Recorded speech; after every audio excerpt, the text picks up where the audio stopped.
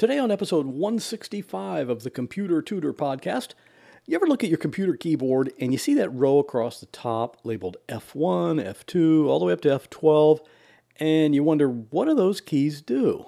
Well, today you're going to find out.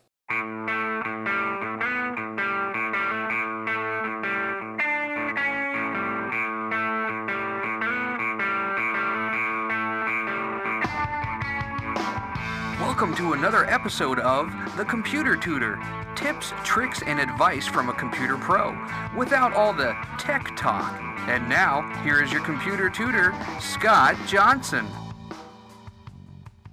Hey there, welcome back to the Computer Tutor podcast. I'm your personal computer tutor, Scott Johnson, and I'm here every Monday morning to show you how to do cool things on your computer. And if you're new to the show, welcome. I hope you stick around, and I think you're going to find it beneficial. And the thing about this podcast is we don't use any of the stupid, technical, gobbledygook language, just plain English here. And if your computer has a problem, I can help. I've been doing computer repair since 1999, and in most cases, I can fix your computer remotely so you don't have to bring it into a shop. Just give me a call at 727-254-9078 or email me at pctutor@gmail.com. And today's computer tip can be seen at my website at computertutorflorida.com/165. So let's get started. Today we're talking about something that you probably see every single day, or at least every day you use your computer, which for me is just about every single day. You probably don't even pay attention to that row of function keys at the top of your Windows keyboard anymore, but there they are, and if you know what they're used for, they could actually be helping you use your computer more effectively. The funny thing is, each one of those function keys is not always used for the same thing. When someone asks me what they're there for or what do they do, my answer always starts off with, it depends. That's because it depends on which program you're using. Here's an example. Let's say you're using Microsoft Word. Now, if you have a Word document open and you tap the F1 key, a new window is going to open up, the Help window. It's going to list all the various topics that you might need help with, and you can hopefully get the help with whatever you're trying to figure out. Now, if instead of just tapping the F1 key, you instead hold down the Shift key and then tap F1, then you get what's called the Reveal Formatting window. Now, this is a little window that tells you all about how this document is formatted. It lists all the fonts that are used, the font size, the alignment, how big the margins are, all that stuff. And that's not all. If you hold down the Control key and tap F1, you'll turn off the formatting toolbar that goes across the top. It's actually called the ribbon. I did a whole podcast episode about that little trick not too long ago, because sometimes people will accidentally hit that key combination, Control F1, and suddenly their whole toolbar or ribbon just disappears, and they have no idea how that happened or how to get it back. So those are three different things you can do with just one of the function keys, and that's only in Microsoft Word. If you're using some other program like Photoshop, the F1 key and all the other function keys are going to be assigned to do completely different things. So for the most part, what they do really does depend on which program you're using. But having said that, the specific function keys are often used for many of the same things in a kind of a general sense. For example, the F1 key, as I mentioned above in Microsoft Word, will bring up a help window, and that actually applies to a lot of different programs. F1 usually leads to a help window or a help screen. That's even true for the Windows operating system in general. If you just have your desktop on your screen there with no other windows open, and you hit F1, it opens a Windows help screen. So that's kind of true for most of the function keys. They often do similar things even in different programs. So what I'll do here is go through each one of the keys, F1 all the way to F12, and tell you what they are most likely to do in a lot of different programs. F1, as we already said, usually means help. So if you're stuck and you're not sure what to do or what to click on, just hit F1 and you might just find the answer you're looking for. F2 is often used for renaming a file or a folder. Now you can try this out just by opening your Documents folder and click once to highlight a particular file or folder.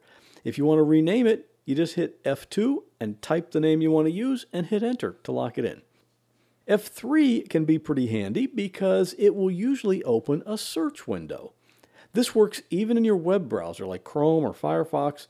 You might be looking at a page on a website that is just miles long, and you just need to find a particular name or a word somewhere on that page. Well, just tap F3 and you'll find what you're looking for in less than a second. Your computer scans all that text a whole lot faster than your eyes do. F4 is probably used most often not by itself, but in combination with the Alt key.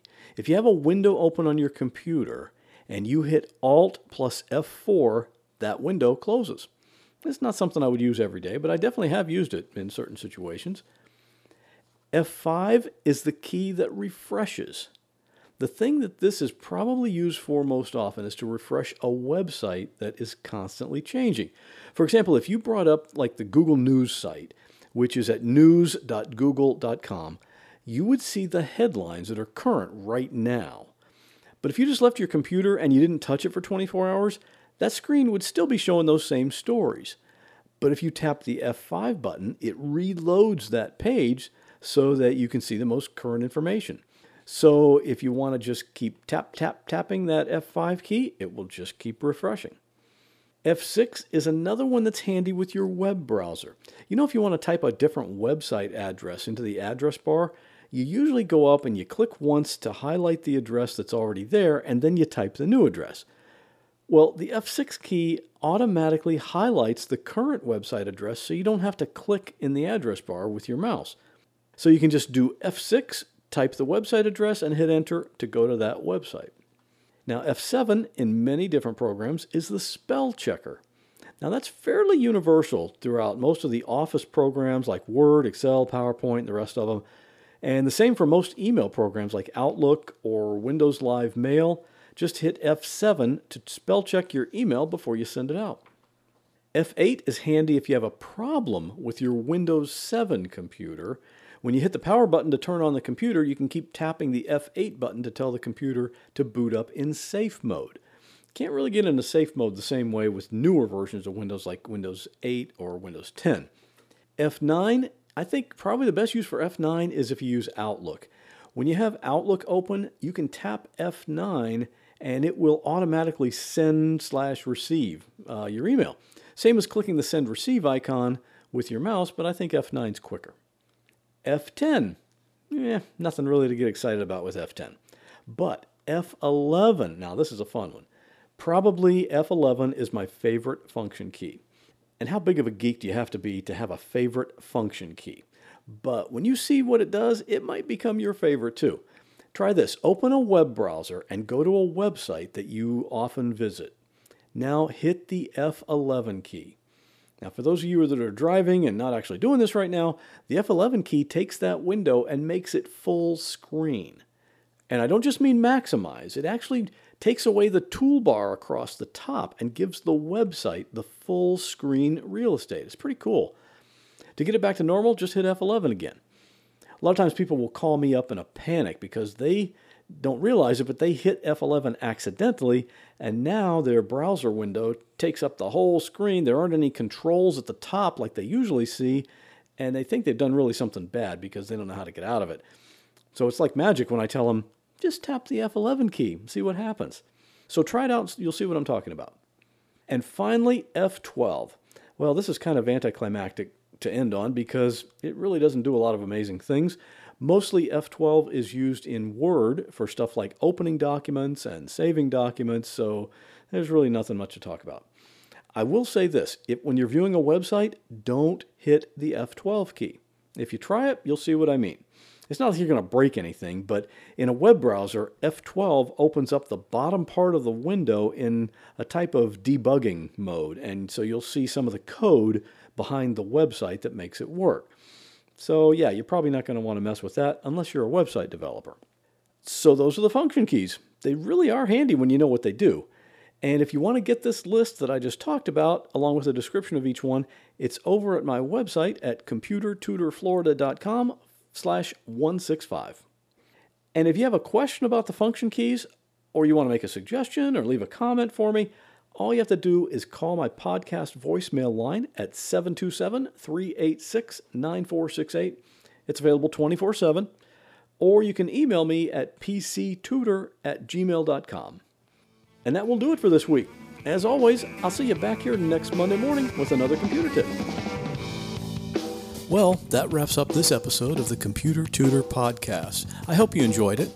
If you'd like to contact me with a question, a comment, or a suggestion for a future topic, you're welcome to do so at my website, computertutorflorida.com. And while you're there, sign up for my free Monday morning email newsletter. If you have a computer problem, give me a call at 727-254-9078. In many cases, I can take care of a problem remotely, so it doesn't matter if you're here in Florida, up in Maine, or way out in California. I'd love to help. Thanks again for listening, and have a great week. God bless.